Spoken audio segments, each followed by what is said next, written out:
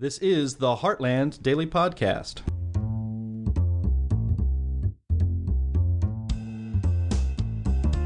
The other day, Heartland Institute Research Fellow for Environment and Energy Policy, Linnea Lukin, was a guest on The Ron Arquette Show on KRNS Radio in Salt Lake City, Utah. She was invited on to talk about a new paper she wrote with Heartland's Tim Benson titled Debunking 4 Persistent Myths About Hydraulic Fracturing. As Linnea explains, fracking, as it's commonly called, is the process of extracting natural gas and oil from several miles deep beneath the surface of the earth. This revolutionary technique, combined with horizontal drilling, has made America a global energy leader again and created thousands of good-paying jobs. But opponents of fracking peddle myths about damage the process supposedly does to drinking water, causing more air pollution, health problems, and heck, even earthquakes. Heartland was happy to be able to bust these myths on Ron Arquette's show. Have a listen to this brief interview and learn more.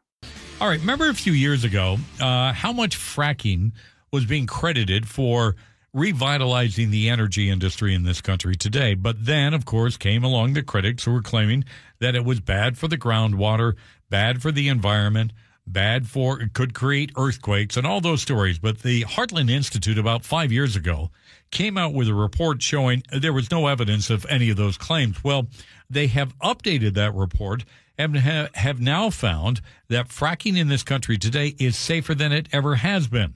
Joining us on our Newsmaker line to talk more about that is Linnea Lukin. She is a research fellow at the Heartland Institute. Linnea, thanks for joining us tonight. Linnea, before we talk about your study and why it is safer today, could you give us an update on the fracking industry in this country today? Well, it's still very active. Certainly there are some difficulties with some of the leasing and permitting issues. A lot of the wells that are already, under development and everything are still plugging along just fine. But yeah, there's definitely been some roadblocks put in the way by the Biden administration. But luckily, there hasn't been a fracking ban. So 5 years ago, you went back and took a look at safety surrounding fracking and all the misconceptions there are out there. You've gone back again 5 years later to take a look at many of the key issues again. What have you found out? Well, I mean, everything that we found out in 2018 has held true or become even more solid in terms of the safety of fracking. And unfortunately, a lot of the misconceptions are still floating around out there. So we're trying to combat those as best as we can.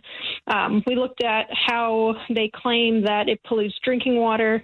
And again, we haven't had as many problems with bad casing jobs or anything like that as we used to. And a lot of the times people will mistake any drilling activity whatsoever for having to do with fracking. When it comes to the water contamination, in the cases where that has occurred, it has nothing to do with fracking and has everything to do with a poor casing job on just any old well.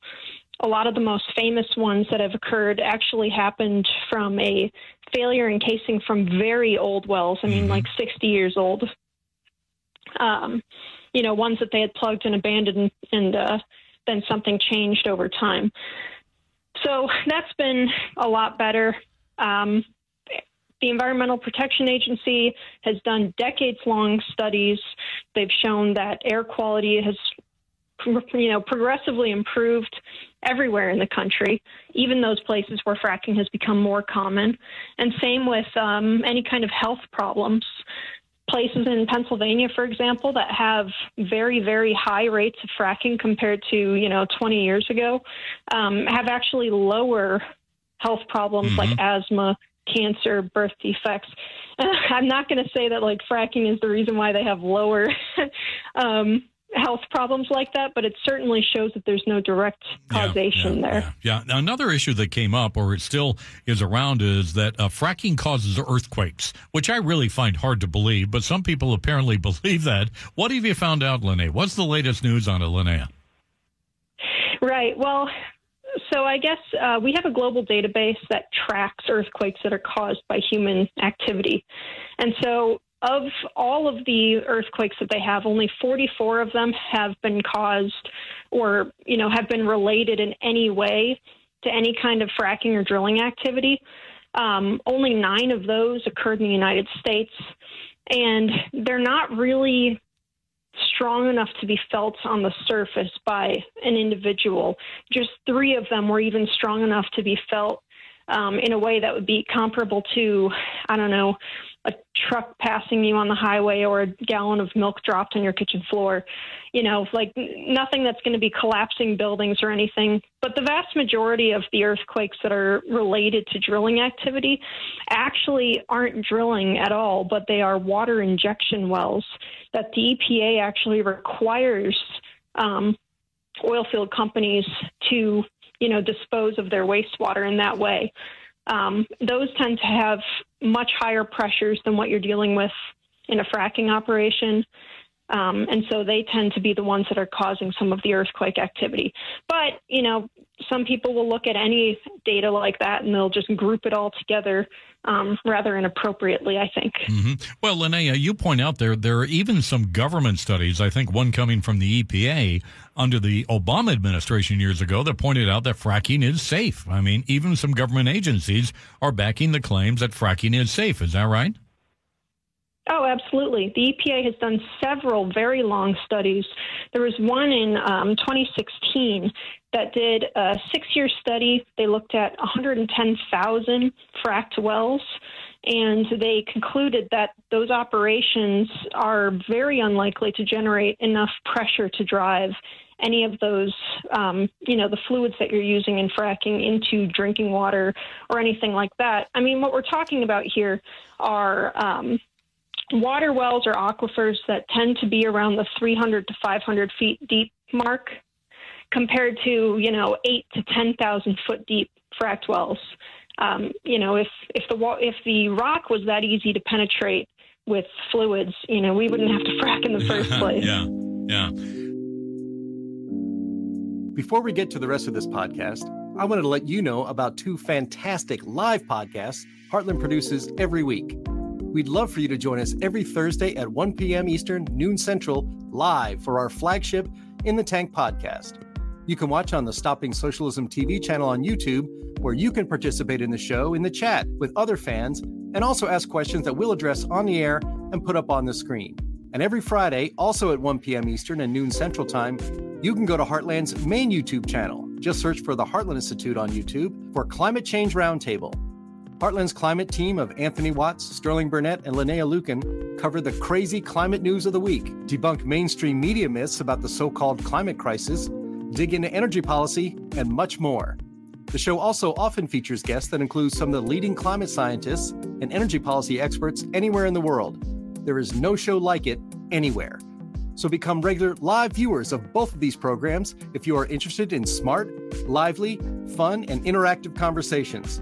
We hope to see you there every Thursday and Friday afternoons at 1 p.m. Eastern and noon Central at the Stopping Socialism TV channel and the Heartland Institute channel on YouTube.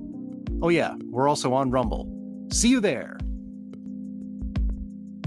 How much pressure? Is there still an immense amount of pressure on the industry to stop it, to make it more difficult to operate? Is the pressure still there like it was 5 years ago, Linnea? Oh, absolutely. That hasn't stopped. I mean, look, when Biden was on the campaign trail, he promised left and right that he was going to end fracking. And there was a lot of support behind that. And many environmentalists especially are actually very frustrated with him for not actively going out and banning what's, one of the largest industries in the world, honestly. Utah alone would lose billions of dollars over the next couple decades if fracking were to be banned in just Utah. Linnea, a final question for you. Are those who are fracking, are they able to find enough capital to continue? Because are there some banks, some lending institutions that are now reluctant to get into it because of the so-called environmental concerns?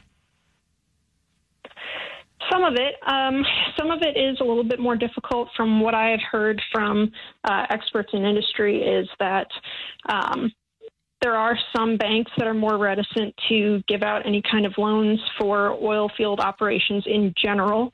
I'm not sure if there are any that are specifically targeting fracking at this point. It's a little bit of a secondary issue when the administration and many of these kind of ESG-focused banking organizations are targeting drilling and hydrocarbon use in general. So I couldn't point you to any specific instances or numbers on that, but I do know that there is quite a bit of pressure in terms of getting loans right now. On our Any Hour Newsmaker line here on Talk Radio 105, that's Linnea Lukin, research fellow at the Heartland Institute, I should say, talking about fracking and how it's become safer in the 5 years since there were reports out that it was causing water shortages and, causing earthquakes. Well, studies have shown it is safer than ever.